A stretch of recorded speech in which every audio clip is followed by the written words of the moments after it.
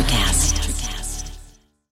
When you need mealtime inspiration, it's worth shopping Kroger, where you'll find over 30,000 mouth-watering choices that excite your inner foodie. And no matter what tasty choice you make, you'll enjoy our everyday low prices, plus extra ways to save, like digital coupons worth over $600 each week. You can also save up to $1 off per gallon at the pump with fuel points. More savings and more inspiring flavors make shopping Kroger worth it every time. Kroger, fresh for everyone. Fuel restrictions apply.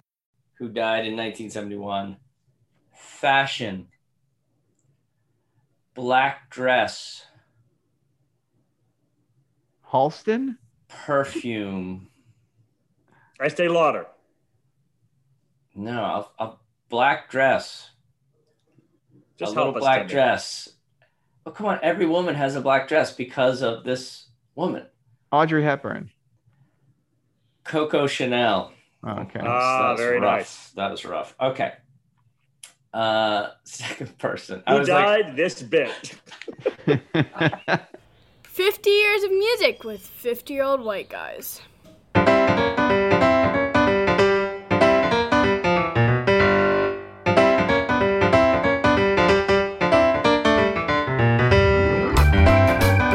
Fellas, how are you today? Oh my gosh, this is our first early morning recording, correct? Ben, do you have a cup of That's tea? right. A cup of coffee, anything? Oh, dude, I've already had 2 cortados. I'm ready to roll. Okay. Jeff Simon's rolling out of bed in Berkeley. Anything in your system? Nothing. I woke up 17 minutes ago, and it was 17 minutes too early. I'm glad It is 7 a.m. in California, dear listeners. I'm glad you got all your prep done for the podcast last night. Uh-huh. So you're still in Berkeley. I'm in Somerville. Ben, to the islands you've gone? That's right. Beautiful Nantucket, Massachusetts. Here with my Nice. family, the extended Barton clan. Well, I'll tell you, listeners, those of you who are 50 years or older, we are in the midst of bringing children to colleges to visit. This is something that 50-year-olds, white otherwise, male otherwise, have done. Jeff, you and Will are about to go on the road? Yeah, I guess we'll probably be in Pennsylvania the next time we record one of these. So Wow. It should be fun. Well, I'm out of questions to ask admissions people. What is the best question you asked? And what is the question you wish you had left in your pocket so far, since I'm about to make all the same mistakes? For some reason, we keep asking, well, what's the drinking culture like? And it's a silly question because every college is going to have a drinking and drug culture, correct? Did Haverford? Even nerdy little Haverford had the occasional indulgence. Yes. And so it's much more important, like, for the kid to figure out how to navigate it rather than like, oh no, we do not drink at school X. Any school that says there's no drinking is definitely full of sociopaths, wouldn't you say? Right. Like, yeah, okay. But also, I have my actual advice on this. Is I did the college tours and not India, partially because she was running for mayor and was busy, but partially because she is an inveterate and really pretty good question asker. Oh. And the girls and I decided that it was better to go with the no question asker. And so if anybody, like if the girls had a question, Dolly would sometimes ask a question. But I mean, otherwise we just was like passively receive Just the walk information, along, yep. which is weirdly informative. Because like they pick and choose what they tell you. And like you go, like we visited mostly small liberal arts colleges with both Dahlia and Georgia. Although Dahlia, a couple of bigger schools, it was super funny. It's like how they choose to present themselves. You're visiting identical places in slightly different locations. Right, Yeah. exactly. And yet the presentation style is radically different. Right. Super different. And some of that is chance. Like if your tour guide is a dud, then you're just like, wow, I hated that school. But sometimes you get an amazing tour guide and you'll be like, wow, what a school. Surely everyone is just like that. That's the school that's awesome. Yeah. Oh, you have a community here? Oh, you practice social justice? Like, I mean, it's amazing how they're all the same. And that's what I tell my kid. Like, You're going to meet great people. You're going to learn a lot of things. It doesn't matter where you go to school. And apparently you're not going to do a lot of drinking. Yeah, clearly. Wait, are you asking because you're anti-drinking or pro-drinking? I really don't know. First of all, Timmy, are you like there's the whole group and they've just done their presentation. Like, they never have a question, you raise your hand. You're like, where do you get down? Where do you partake? Hey, I'm going to be in town Friday night. Hell, is there a dorm party I should know about? You know what they called me in college? Yeah, I went to the University of Dayton, Ben Barton, and that I was struck by the drinking culture. Literally, beer can right off the head. Hey, at Tim's Bar in Dayton, Ohio, they served beer for $11.50. Filled up a bucket, the kind of bucket you would wash your car with. And they would bring the bucket to your table and throw like 6 plastic cups in it. And then you and your buddies would just go whoop, whoop, whoop. It's good times. Dayton, Ohio. Are you sure it's actually called Tim's Bar, or were you just so drunk? Oh, it's like, this is my bar. Like, it's Tim's Bar now. Okay, let's move on. This is 1971. Welcome to 50 Years of Music with 50-Year-Old White Guys here on the Music City Drive-In Podcast Network. Go to musiccitydrivein.com to get all your fix for podcasts, sports, celebrities, the whole shebang. Let's go. We got the Grammy winner. This is the best album of 1971. Jeff Simons, do you have beef with this? Nope. All right, hit it. It's a good record. And this is my favorite song from it. It's the Grammy winner. Tapestry by Carole King.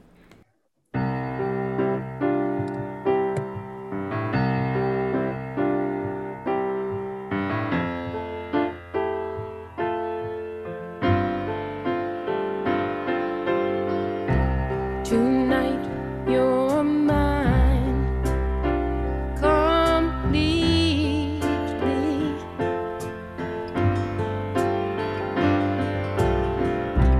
You give your love so sweetly.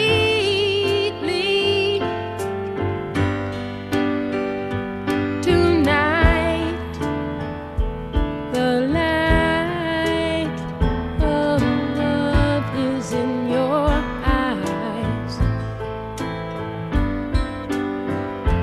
But will you love me tomorrow?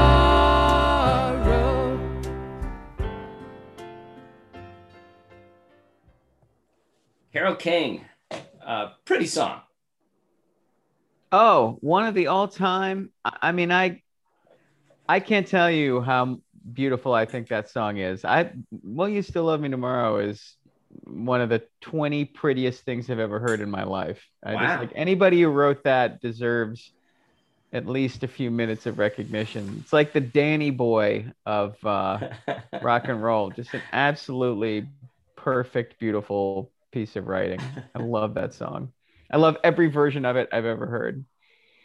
And this is Tapestry. That's the record. This Yeah. is Tapestry, yeah. So Carole King is a songwriter for the Brill Building, which is in what was called Tin Pan Alley in New York City, where Woo! lots of hit songs were generated. And after writing all of these incredible hit songs for other artists, she decided to make her own version of these songs, and expected it to sell like 5,000 copies, like just pulled a bunch of favors and strings to put out her own version. And it was a shocking, runaway, gargantuan monster hit. It's one of the all-time best-selling records ever. Oh, that's really great. And these are all songs that have made famous by other artists first that she reclaims on this record. Who sang Will You Still Love Me Tomorrow? The Shirelles. The Shirelles, yeah. And You've Got a Friend is on here. Way Over Yonder. Natural It's Too Walk Late. Woman. So Far Away. I Feel the Earth Move. Like, it's just one. It's a lifetime of great writing turned into. And I believe she wrote most of these with her then ex-husband, like Gary Goffin. So it's also reclamation. Like, they had split up, I believe, and she was kind of it's a record that mourns the end of that relationship by reclaiming those songs for herself. Oh. But yeah, it's good stuff. I did not.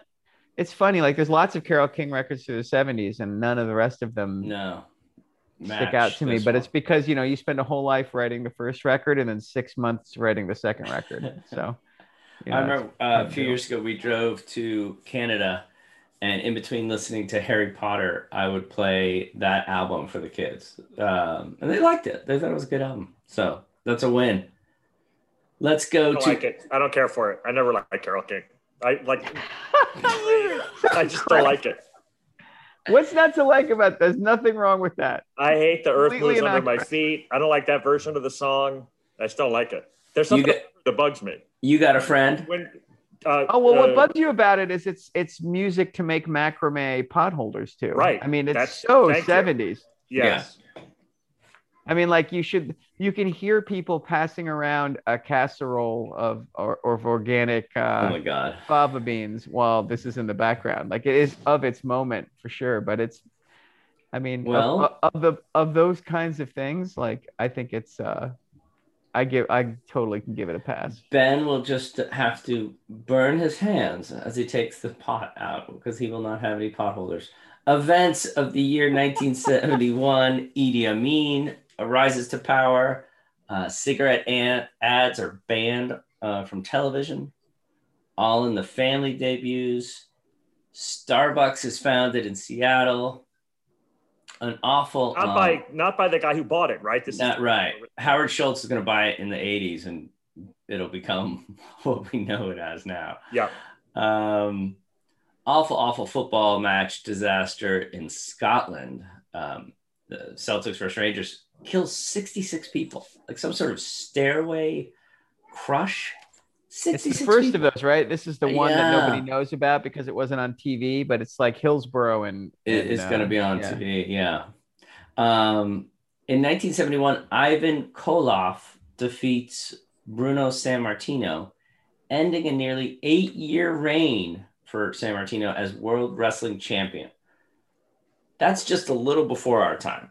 We would always hear about Bruno Sammartino, but we wouldn't really know him. Who's the wrestler from your childhood who sticks out most in your mind, whether he's champion or not? Wrestling quiz?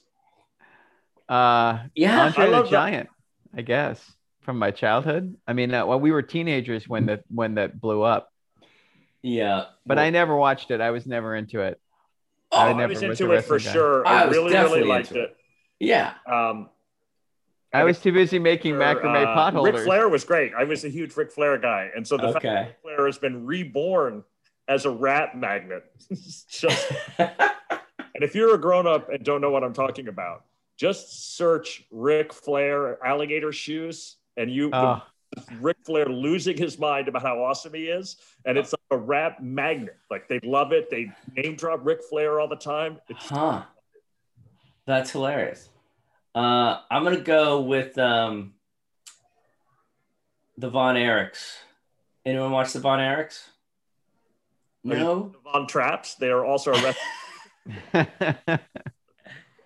Kerry Von Erich, Kevin Von Erich, David Von Erich. I like the guy with bare feet. He would go out there with bare feet. He was an incredible athlete. All right, I'll send you all some footage. Very nice. Yeah, wrestling, and I don't know why it never clicked with me. Oh my gosh, you're crazy. All right, which concert would you most like to have seen? There are 4 concerts from 1971 I'm going to throw at you. Are you ready? Now think about your answer carefully. There's a Frank Zappa concert in Montreux, Switzerland, which is very famous. No thanks. The concert for Bangladesh. I'm going to pick the show that they recorded. The Allman Brothers played the Fillmore East. I know they played there a ton, but let's go with the one they recorded. And then Pink Floyd live at Pompeii. Which one are you going to go to, Ben Barton? I'm going to go to the concert that's my album choice for the year. So we can't talk. So you really love Pink Floyd at Pompeii, huh? That's awesome. Yeah, that one. I mean, I guess, like, honestly, I guess I would go to Bangladesh because there would be something there I might kind of like, but the rest are hard notes. Yeah. Exclamation point notes. So Jeff Simons, what do you Frank think? Zappa one, literally, he would come on and he'd start playing, and I would just go to the bathroom. That would be it. Well, you Like, wouldn't as soon as because I walked in the building. You wouldn't because the building caught on fire. Yeah. That's the Smoke on the Water show where everybody almost died. Oh, better yet. Honestly, when the fire started, I would be like, well, surely I'll die soon, and this experience will end. Just bring it. Bring the I would fire. go see the Who at the Cow Palace in San Francisco on the next to last night of the Who's Next tour. I would Okay. trade my tickets with somebody. You trade all 4 of those opportunities. But just for that I'd go one. of those 4. I'd go see the Allman Brothers. Okay. Sure. How many artists play the concert for Bangladesh? It's like a dozen, right? Is it? I mean, Okay. Dylan's there, and Ravi Shankar and George, and yeah. Have you ever listened to the concert for Bangladesh? It's pretty sloppy. I haven't. No. I mean, it's listenable, but it's definitely like, It's listenable in spots. There's spots Yeah. where it's not acceptable. yeah. All right. That's one of the easiest records to find in a used record store too. It's in a brown box. The box is always broken. There's always like one of the 3 records missing or the poster, but like they made a bunch of those records. Yeah. And then people were like, I'm good, and returned them very quickly. All right. Other events of 71. Ed Sullivan goes off the air. What a career he had, How about that? especially in terms of music and introducing musical artists. Pentagon Papers are published. We've got a Supreme Court case for Ben Barton. Swan v. Charlotte Mecklenburg Board of Education. It's not about contracts. Is that Is the it what? busing case? Is that the busing case? The busing case. The Supreme Court says that busing is allowed to be used to achieve racial desegregation. It is okay. Thumbs up. I hope it goes well in Boston when they have that. That's one of the all-time photos, man, with that protester and the flag. Yeah, Yeah. that's a killer photo. All right. As I was researching 1971, there's this mention on Wikipedia of Reggie Jackson's home run in the All-Star game. And I'm like, oh, big deal. Reggie Jackson hit a home run. But it talks about it going off the lights at Detroit's Tiger Stadium, right? And I'm He almost like, hit it wait a out minute. of I'm like, the Tiger old Stadium.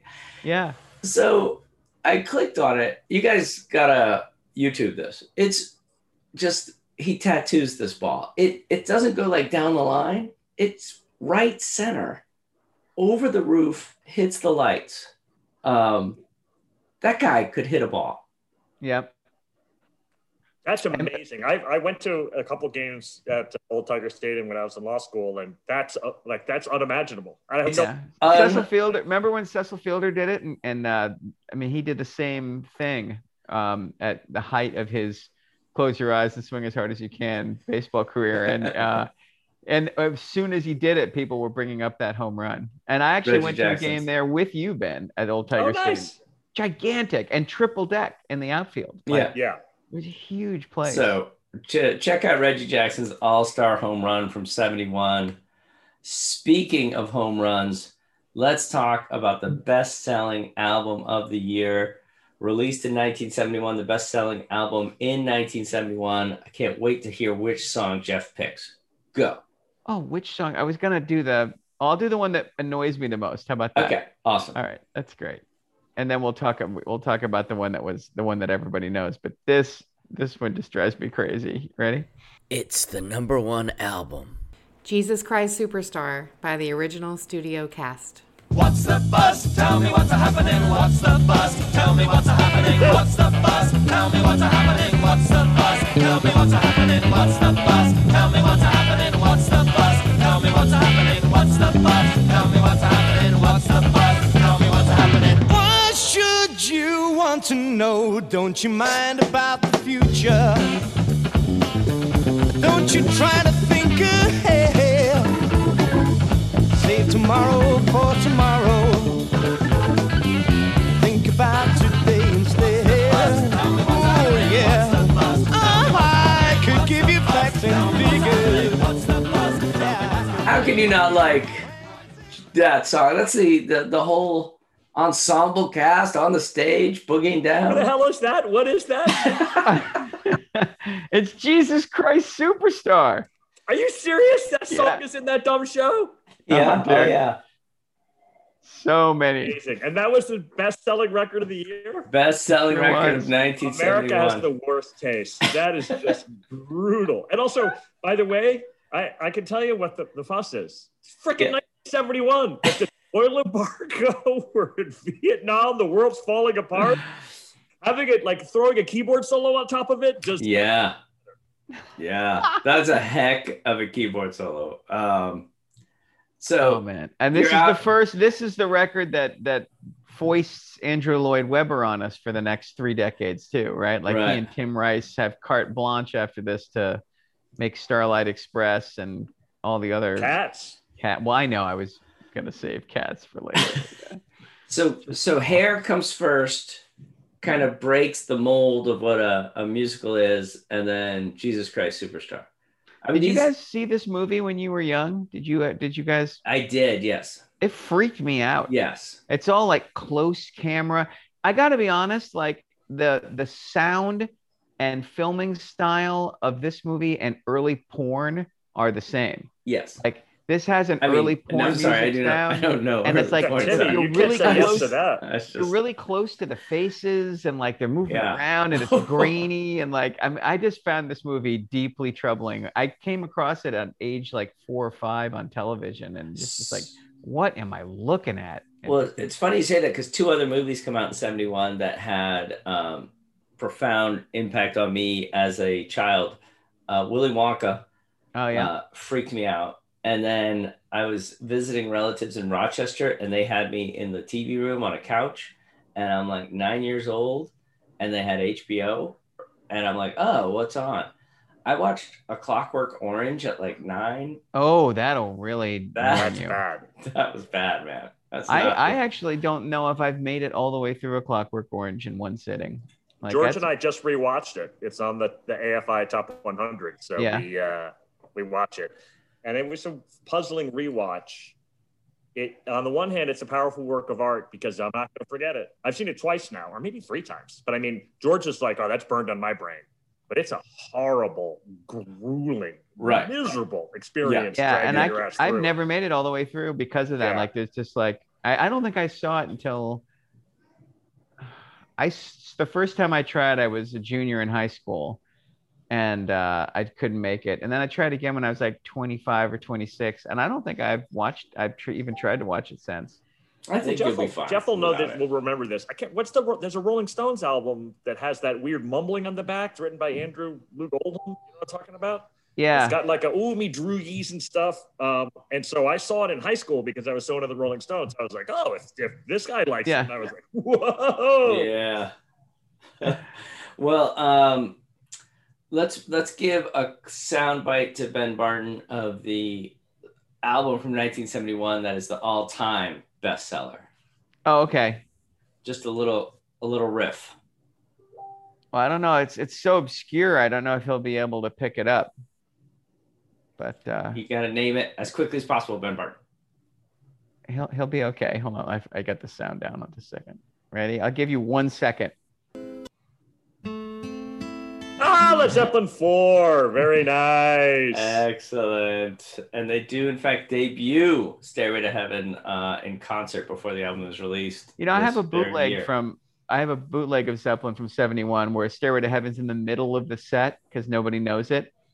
So, like, it's funny because they play 4 or 5 songs and everybody knows them. They're freaking out. And then they play Stairway, and at the end, people are like, well, that was long. You can tell they're like, that's pretty good, but wow, that was like 11 minutes. And then a year later, it's the last song and everyone's freaking out. But it is funny to hear, like, I mean, the same is true of Won't Get Fooled Again in 71. It was in the middle of the set. Yeah. And people were still getting used to it, All right. Well, we got to get to our 3 albums. But before we do, by popular demand, Who Died is making a comeback here in 1971. Oh, yes. Awesome. This is a contest between the 2 of you. I'll say a word. You guys begin guessing. Person number 1 who died in 1971. Fashion. Black dress. Halston? Perfume. Estee Lauder. No, a black dress. Just a little help us, black Timmy. dress. Oh, come on. Every woman has a black dress because of this woman. Audrey Hepburn. Coco Chanel. Okay. Ah, very rough. nice. That was rough. Okay. Second person. Who died this bit? I was like, I picked 3 this time, so there wouldn't be a tie. I know, dude. And also, now there's going to be a tie. I criticized Jeff last week for not selling you, Timmy. That's about me. That's not you. That's me. Okay. Our job to sell you, baby. That's right. All right. Musician. Orphan. New Orleans. Louis Trumpets. Armstrong? Thank you. Dear God. Yes. Louis Armstrong. Well There's done. 1 or 2 musicians from New Orleans. Like, I love And your also, like, I didn't know he was an orphan. Yeah. All right. Last. So 1-0, Jeff. Golfer. Not a Philadelphia 70. Not a Philadelphia 76er. Ben Hogan. Sam Snead. Nice, good. That's good old golfer. That's good old golfer. Not a Philadelphia 76er. Doesn't that help? Mike Jaminski. He was a 76er. So the G-Man, was he also a golfer who died? And this guy, so the golfer had the same name as the Philadelphia 76er, and I couldn't stand this guy. Julius Erving? Bobby Jones. Bobby Jones. Okay. Oh boy, do I cut the whole bit? You turned up the heat on that one. So in other words, 1971 was not a year we have to really remember in terms of those dearly departed. Oh my God! All right, wasn't that painful in that way? Let's go. Our 3 albums.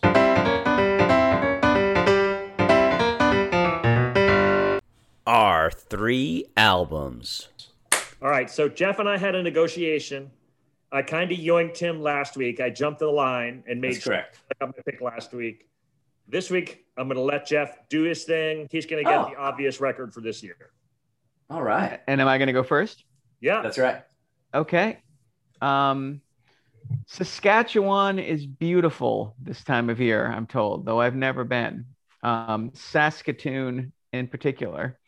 And I bring this up because Saskatoon, Saskatchewan is fun to say. So I might say it at least one more time in this introduction, but it's also the middle of it. You know, it's not the epicenter of popular culture, which is why the rise of this artist is a kind of an interesting story. And this is a record that was universally praised since its release, and by the end of the decade was kind of considered pretty remarkably influential in the way people started to write songs and think about themselves as artists.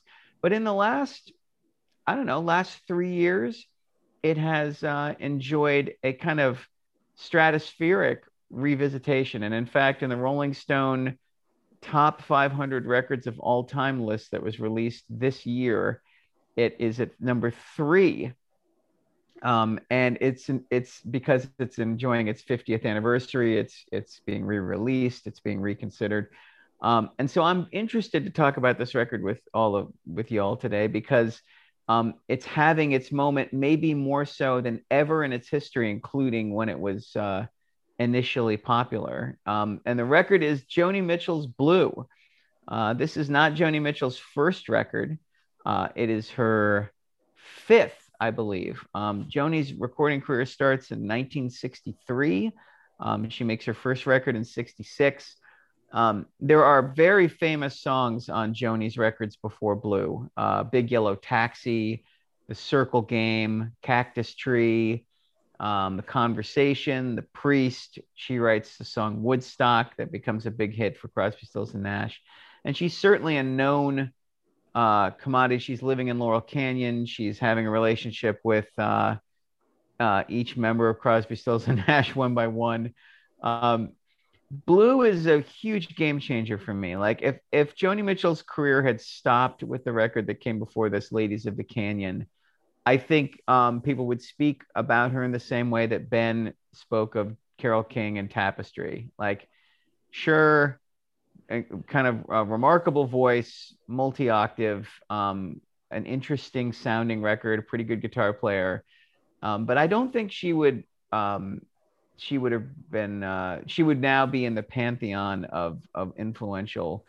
Blue is a big shift in her career because she starts to write about herself in a confessional way that singer-songwriters were not doing yet, and especially female singer-songwriters. Like, there were deeply moving songs, obviously written before 1971, but they were, and sometimes they were about the artist, but there was usually a degree of separation, right? The artist would use he or she to write about themselves, or they would write about themselves, but they would couch the details, right? Like, Bob Dylan is famously says, like, you should never take anything I write about myself. And anytime I use I'm Rimbaud, like I is another, even if he was obviously writing about his wife, he was, and, Dylan wrote Sad-Eyed Lady of the Lowlands in 1966 about Sarah. By after Blue and after the singer-songwriter confessional movement that she ushers in takes place by 1975, the song about Sarah that Bob Dylan writes is called Sarah, in which he says, remember when I stayed up all night at the Chelsea Hotel writing Sad-Eyed Lady of the Lowlands for you, right? Joni Mitchell is the turning point of that knife edge. Blue is a record about love affairs. It's about people she knows. It is about the intimate details of those relationships. It is a diary come to life. That's not what makes it great. Blue is not a great record because Joni Mitchell is letting us in behind the curtain and telling us the sordid details of her personal life. It's a great record because she is a fantastic musician. First of all, she's one of the all-time great singers. Even if Joni Mitchell's voice is a little too twee and precious at times, and I think at Joni's, when she overindulges the sonic quality of her voice, I don't like it as much. But the woman can sing 5 different octaves. She's an amazing guitar player, not just a good one.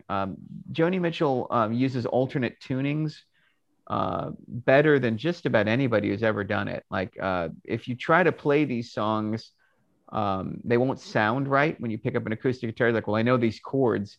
They won't sound right because she's radically restrung or retuned the instrument. This Flight Tonight, which is one of my favorite songs on the record, takes the E string and tunes it down to low G, and then takes the A string and turns it down to the G 1 octave above.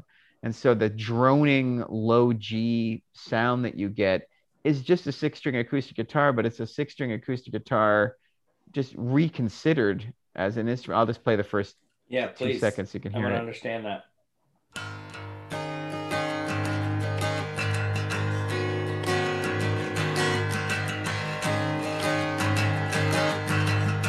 You can hear it's kind of buzzy and drony. Yeah. It's almost impossible to control the strings when they're down tuned that loosely. But like, that's such a cool sound. I remember spending like half an hour trying to figure out how to, and I just pitch matched that low. And then as I'm moving my way up the guitar and it's not something that people were doing necessarily. Like, drop D tuning was popular because of blues playing in slack key, but to each song having its own individual tuning on the acoustic guitar was a new thing. The other thing is she uses unusual instruments. There's dulcimer all over this record. Yeah, Appalachia. Which is My why there you go.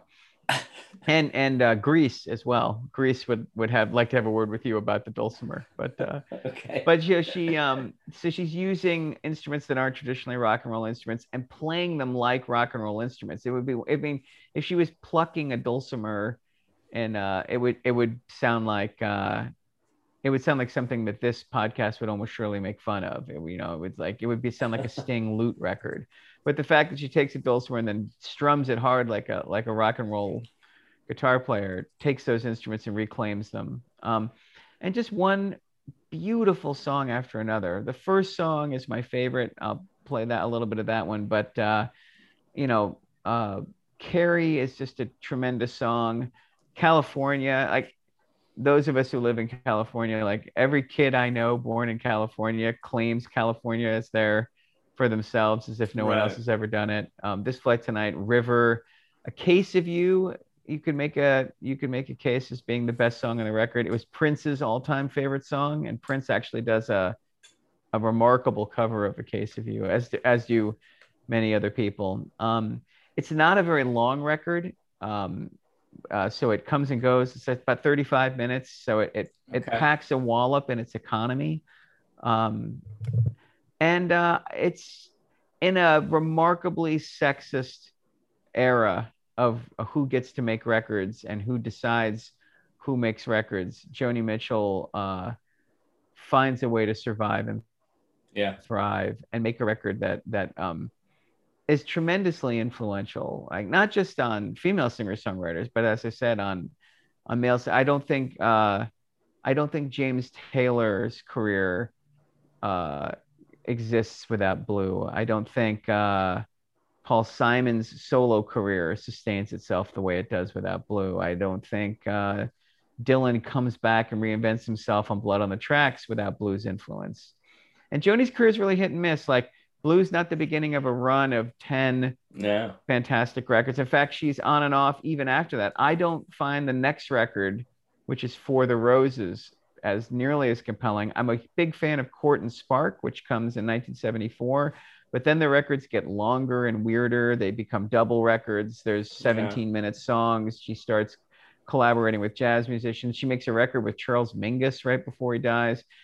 She's a wandering spirit, and I admire the ambition and the effort. But the ambition and the natural talent and the songwriting skill and the arrangement and the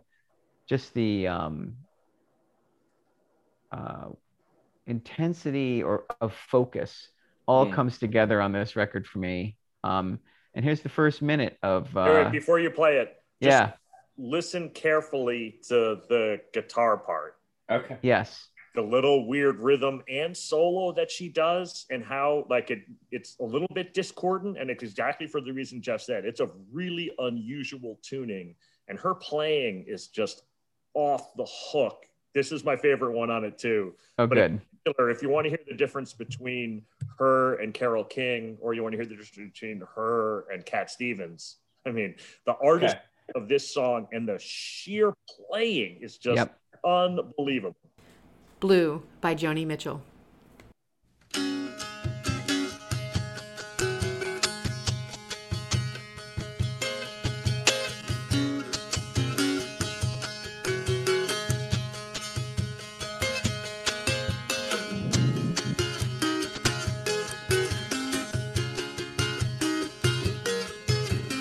I am on a lonely road and I am traveling, looking for something. What can it be? Oh, I hate you some, I love you some. Oh, I love you when I forget about me. I wanna be strong, I wanna live alone, I wanna belong to the living.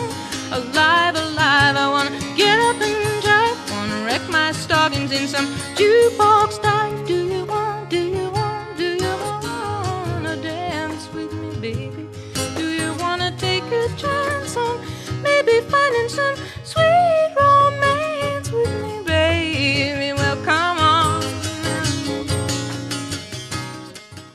Those are some of the best opening lyrics to a record I've ever heard. You know, and I'll say this, like, I credit Blue for making me a better guy, in the sense that, like, I am on a lonely road and I am traveling looking for something. What could it be? Like, I have tried to write and rewrite that song unsuccessfully my entire life. And I have felt that way so often, especially when I was younger, especially before I had a family, especially when I hadn't really figured out who I am. Right. And then that I hate you some, I love you some. Like, how many early relationships were you in that's the tombstone?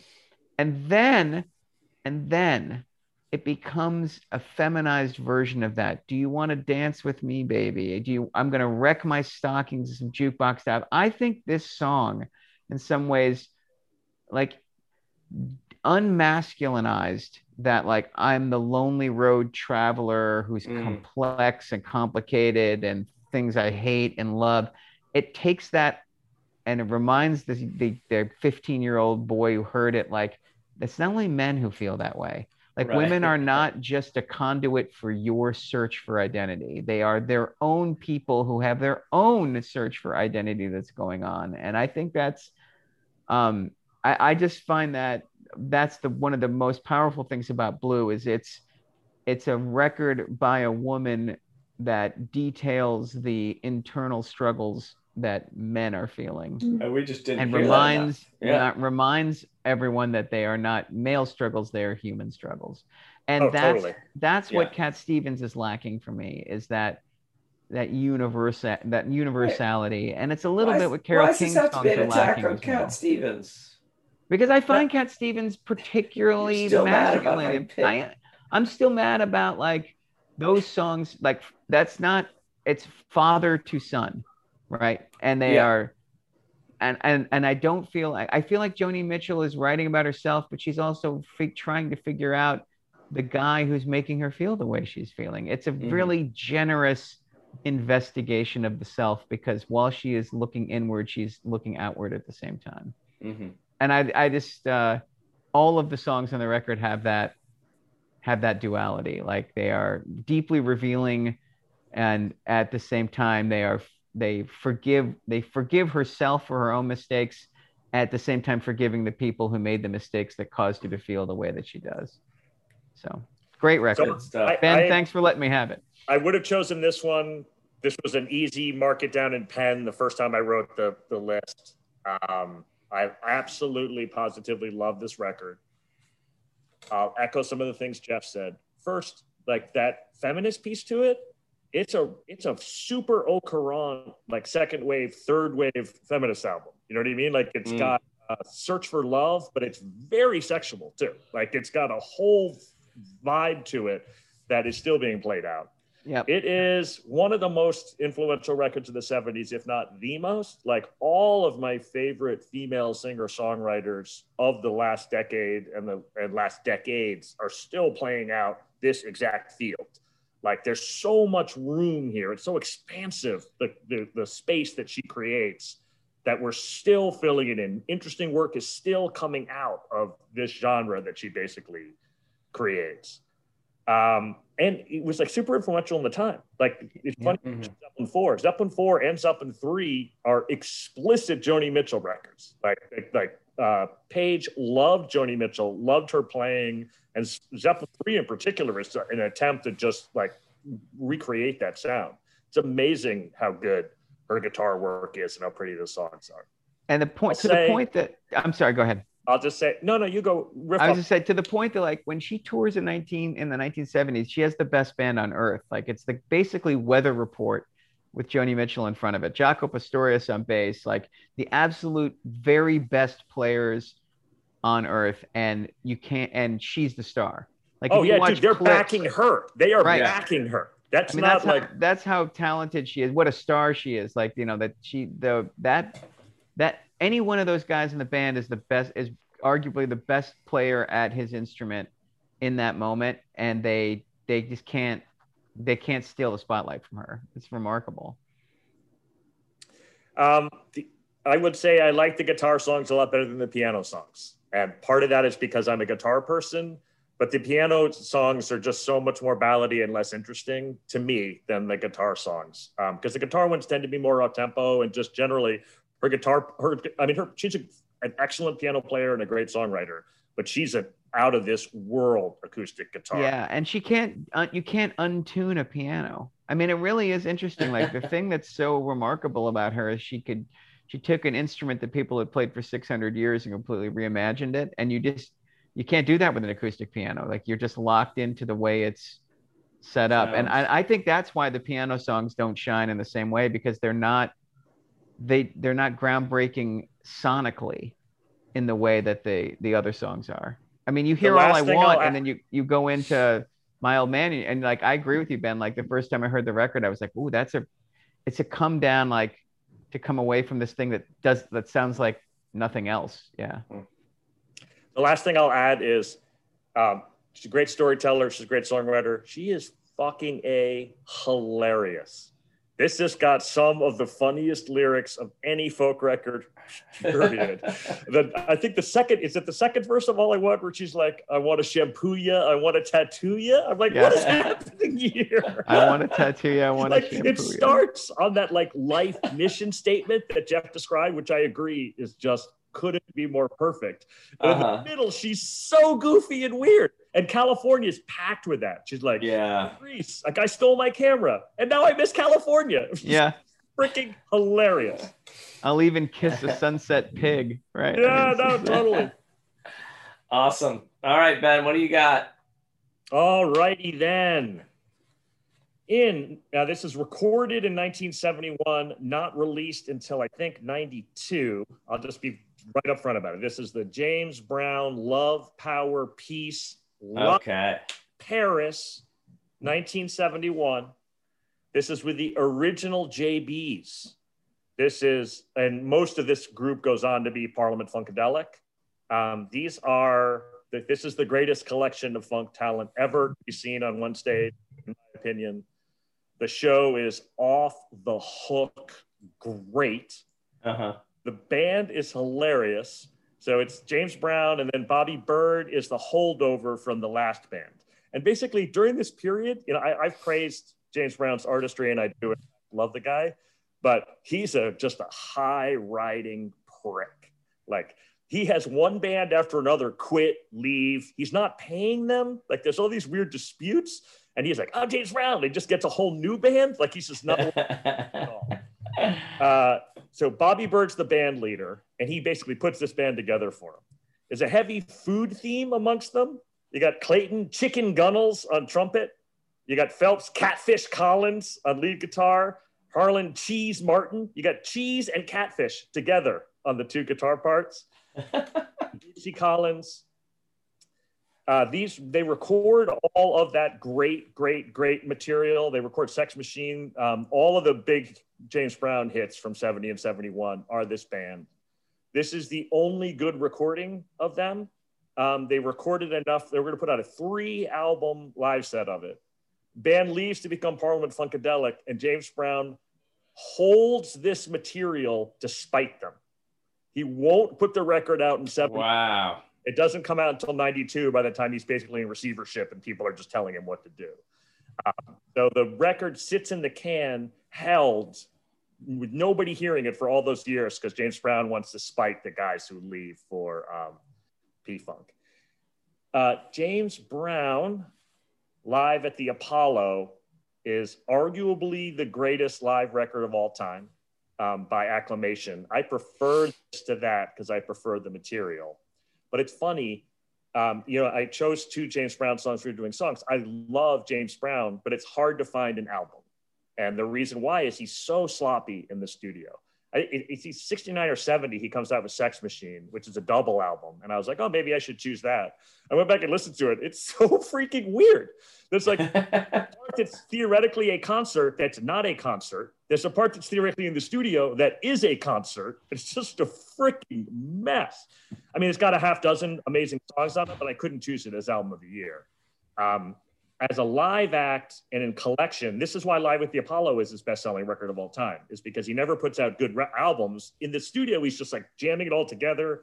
Like, seriously, my favorite, the most cohesive James Brown studio album is probably his Christmas album, which I strongly recommend you buy and listen to James Brown's Christmas album because it is the world's funniest thing. Career packed with cash grabs. It's a particularly hideous cash grab. It's like James Brown Christmas. He's like, James Brown loves you. Buy James Brown records. Why aren't you buying more James Brown records? That's the end of the James Brown Christmas album. It's amazing. Anyhow, he's on tour with this group. They play in Paris, and it's an off-the-hook set.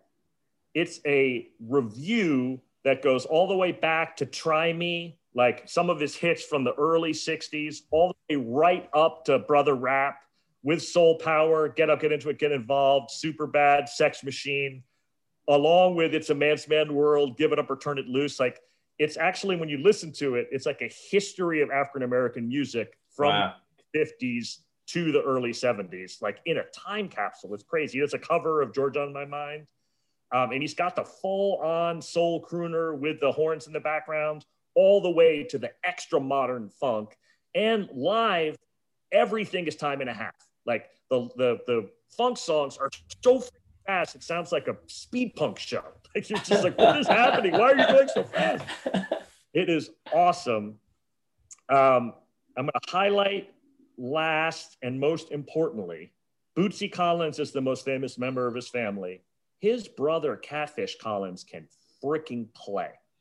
That James Brown guitar sound from the early 70s is 1,000% this guy. And when you hear him live, you'll know what I'm talking about. The guitar parts in these funk songs, like basically because it's funk and the way we've digested it since, you experience it as a bass, drums, horns sound. Yeah. It's a guitar sound. It is a 100% guitar sound.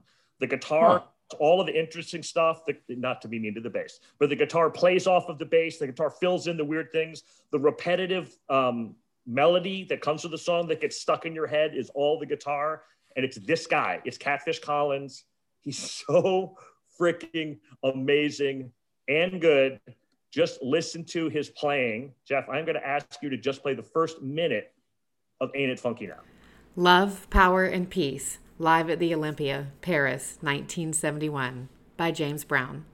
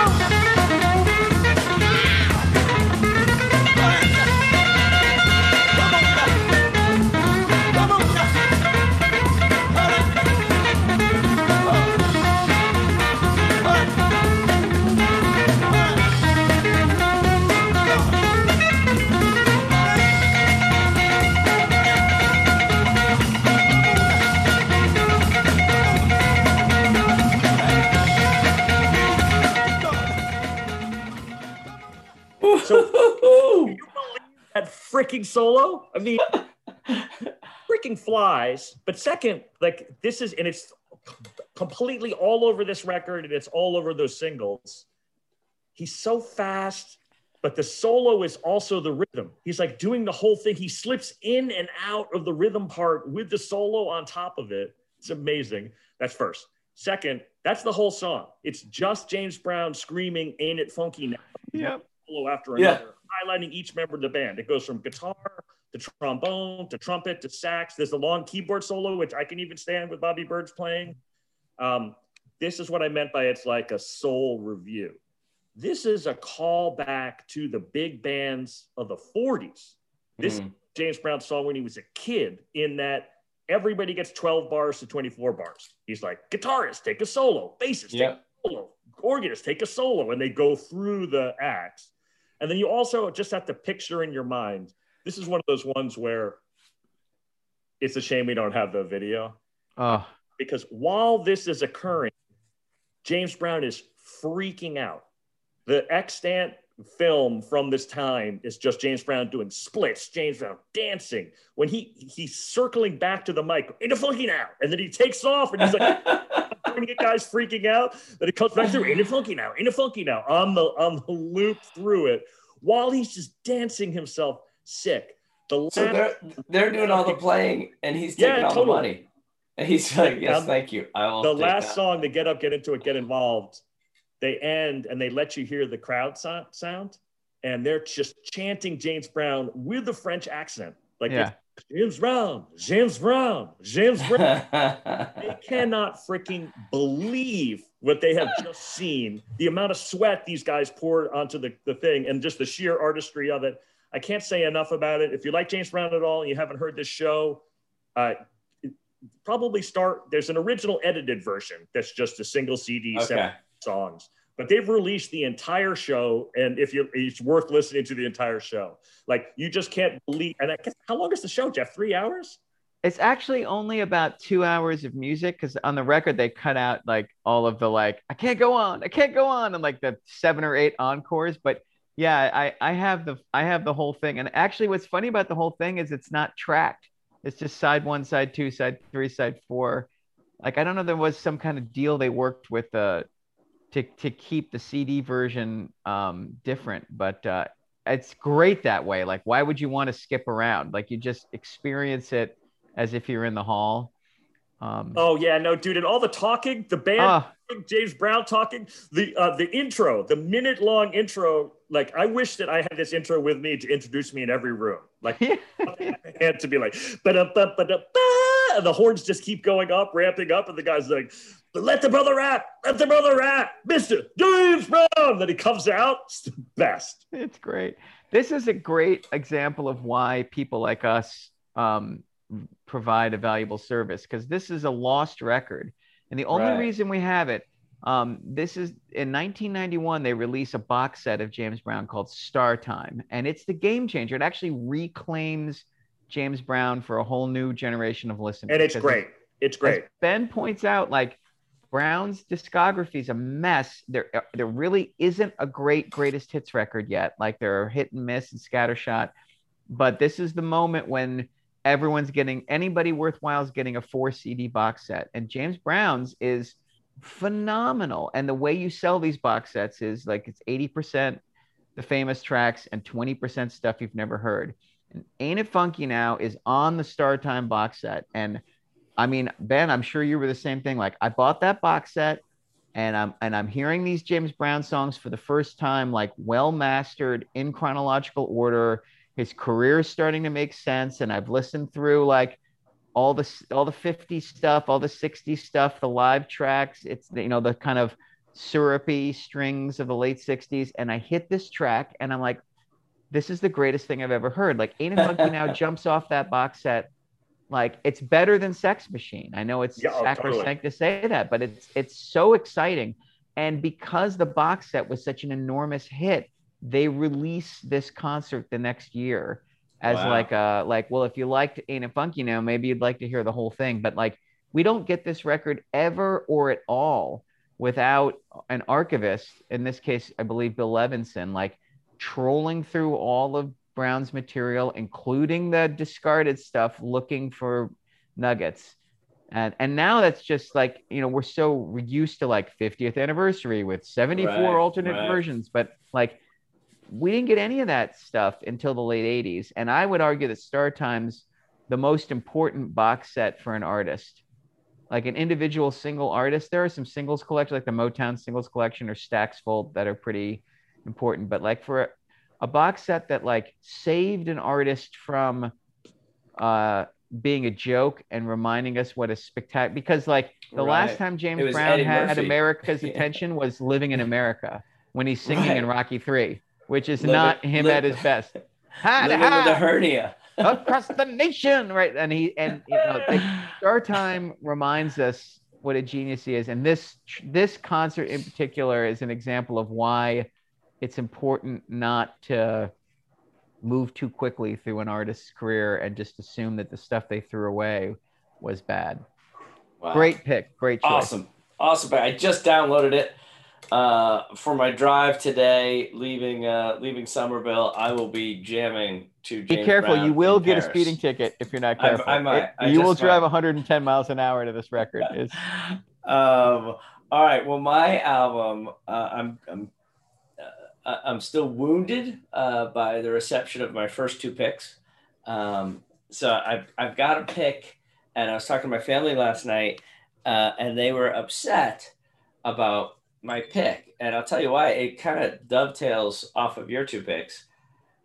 Here is the flip side of Joni Mitchell's journey, is the young cad wandering the world, wooing women, and then writing songs about it. This is Rod Stewart's Every Picture Tells a Story. And I'm also... Timmy, you're back, baby. This is gold. Oh, is it? Okay, good. But my family was like, because I brought up the line in the title song about the slit-eyed lady.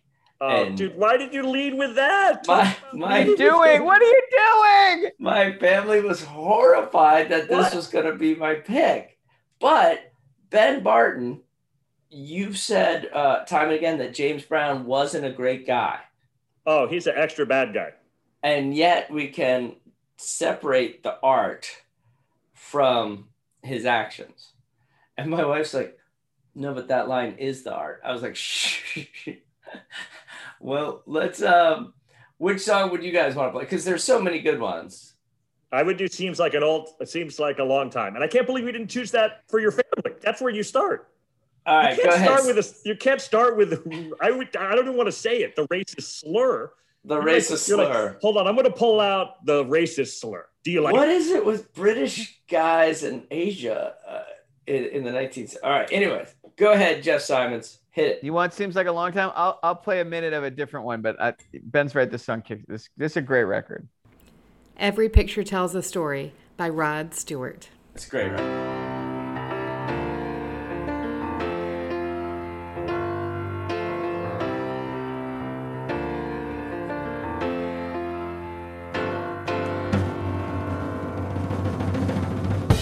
Nighttime is only the other side of daytime. But if you've ever waited for the sun, you know what it's like to wish daytime would come. And don't it seem like a long time? Seem like a long time. Seem like a long, long time. All right. Jeff, what would you play if you had one song to play? This one.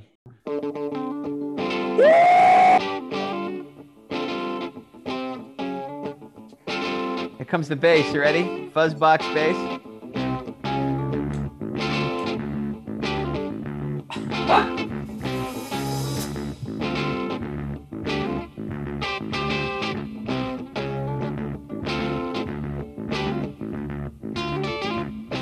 It's that James Brown guitar.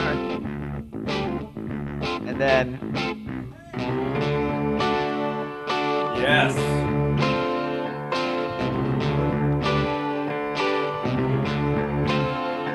Your love is fading.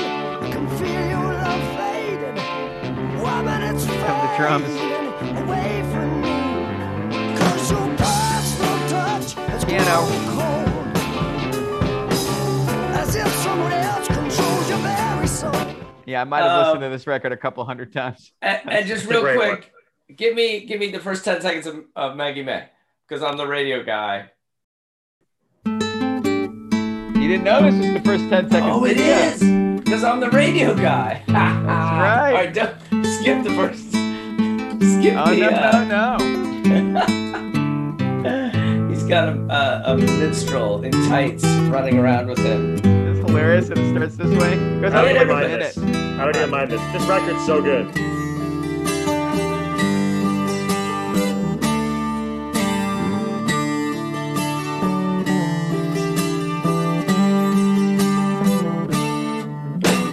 Wake up, Maggie. I just remember being in my calculus class, freshman year of college, dying from the math, didn't understand anything. And so I just started writing out all the lyrics to Maggie May because the girl sitting next to me was named Maggie. And I had the whole song down. Wake up, Maggie. Tim is on a lonely road, and he is I was traveling. on a lonely road at the University of Dayton. I love this record. It's a shame. I actually, that the slur which you've led with is awful. I actually didn't know the lyrics to that song. Like, I'm not a guy who pays attention to lyrics for the first 30. So I loved the sound of that song and loved it as a song for years. And then one day I actually paid attention. It was like, he did not just say what I thought. And then I was embarrassed that I had been listening to it like la la la la la without knowing. But it's a terrific sounding record. Is there any other artist, Ben, besides Phil Collins, who was a gargantuan solo star simultaneously to being a member of a gargantuan hit band? Huh. Because Rod Stewart is making a Rod Stewart record and a Faces record every 4 months from 1970 to 1975. And He drinking makes like 14. He makes like 14 records. Drinking you know? a bottle of brandy a day. But I can't think of a guy who pulls it off at the same. Like Phil Collins is making. I mean, Peter Gabriel too, right? No, but Gabriel quits He Genesis. left. He quits and leaves. But like No Jacket Required and Hello I Must Be Going are like flip-flopped in between Abacab and the Genesis record and Invisible Touch. Like they're happening all at the same time. And the same thing here, like, and if, there's a lot of the Faces guys on these solo records as well. Like it's just kind of a bizarre thing. On this record is Ron Wood, right? Yeah. Yes, that's correct. You like this bass record? Love it. Love it. Amazing. Don't you think he's freaking great? Yeah, super influential to me. Like one of the records I used to learn how to play. Like just fantastic. Oh, cool. But am I right about this? I mean, to my ear, he plays bass like a guitarist. Oh, totally. He's really out front. He's like kind of stepping on other instruments in a likable way. Like that's one of the reasons why I love Seems Like a Long Time. Like the piano comes in, all of a sudden you're like, boo-doo, boo-doo. Yeah, no, he's just like totally not having like, it. Wait, did the bassist just like step on top of the piano and he's like banging it right in the pianist's face? Totally. You have to be a really good player to pull that off, but when you do, it's better than just going boom, boom, boom, boom, boom. You know, like totally. I believe they recorded it in 10 days. That sounds about right. It's pretty sloppy. I mean, it's one of the things that's likable about it. Like it's sloppy in a great way. Yeah. Oh yeah. So good stuff. And Rod Stewart, I mean, he hit some lows later. Yes. Oh man. Era is so just peak after peak after peak. His voice, I mean, damn. Like so good. And that's a voice that's I read an article about this. Like it's legit. Like he lost his voice all the time. Like it's not a convention that throaty. Like the guy's voice is on the edge of collapse through his whole career. What is the worst Rod Stewart hit single? Like, what is Downtown Train. Really? Okay. Yeah. Just because it murders a song that's actually good? That's not fun, in my opinion. I mean, it's got to be one of the disco ones. Yeah. Is it? If You Want My Body? Oh, yeah. That's a good one. I was going to say Young Hearts. Oh, that's a great one. That also sucks. Or Passion. I'm going to go with Passion. Do you remember that one? Passion's terrible. Oh, God. Wait, hold on. So before we do that, let me say one more thing. Yeah. Rod Stewart gets his start in the Jeff Beck group. Yep. Yes. If you like Rod Stewart and you haven't heard Jeff Beck Truth, absolutely, positively. I think is that a 69 record? That was on 68. The Jeff Beck Truth is like one of my all-time favorite records. It's a spectacular guitar record. It's on a par sonically with Zeppelin 1. Like it's a tremendous, tremendous album. The next one's good too. Beck Ola is underrated. Beck Ola's got good stuff on it too, man. This is how much of a prick and idiot Jeff Beck is. He runs Rod Stewart off from the Beck group. He could have just called themselves the Faces. Yeah. He could have been the guitarist and Rod Stewart singer, and Jeff Beck could have been Led Zeppelin. Like they literally could have had a career. Instead, he's like, who needs Rod Stewart? Did you the Jeff Beck group? And Rod Stewart's like, well, that's weird. I'm gone. And he's like, fine. Good luck with that, Jeff Beck. Oh, God. Yeah. Although Rod Stewart was so shy on the first Jeff Beck tour that he had to sing with his back to the audience. He was so nervous and freaked out on the first tour, like that he couldn't face the audience for the first half an hour of the show. So it's like Andy Partridge. Yeah. Wow. All right. Well, we are not here for the slur. The family wanted me to make sure that was incredibly clear. Can't believe he put that in. Don't know why. I mean, like it was 1971. Girl, like there's 1,000 songs about that exact topic. That's not. I mean, there's a bunch of weird racist Rolling Stones songs about African Americans. I mean, what are you going to do? That's true. That we could talk about that too. All right, we'll talk about that. Maybe next week we'll do our top 3 unfortunate lyrics of all time. Oh boy, no, thank you, Timmy. I'm not going to cancel the stupid podcast. Jeez. All right, grand opening, grand closing.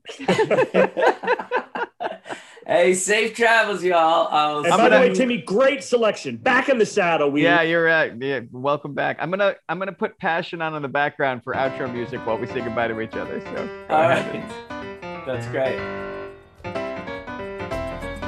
Oh yeah. Oh, that's it. Hey, that's what the song is. Cheese, baby. Peace.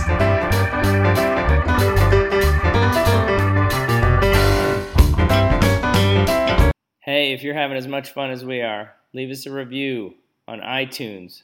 Give us a rating on Spotify, iHeartRadio. Wherever you listen to podcasts, give us a shout. And then check us out on Twitter or at our Facebook page, 50 Years of Music with 50-Year-Old White Guys.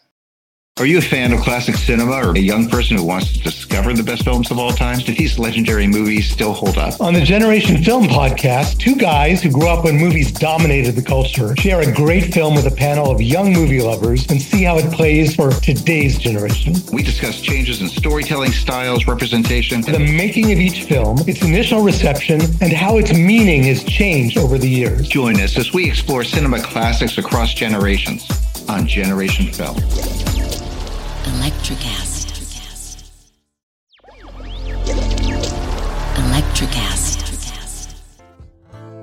Welcome to Tuning Into Sound Wellbeing, where we harmonise your mind, body and soul. I'm Amanda, your sound therapy expert. And I'm Stephen, the curious explorer uncovering the mysteries of sound. Together we explore vibrations, frequencies and the power of sound therapy and tuning forks. Discover ancient wisdom, reduce stress and tune into a healthier life. Subscribe to Tuning Into Sound Wellbeing today. Electricast.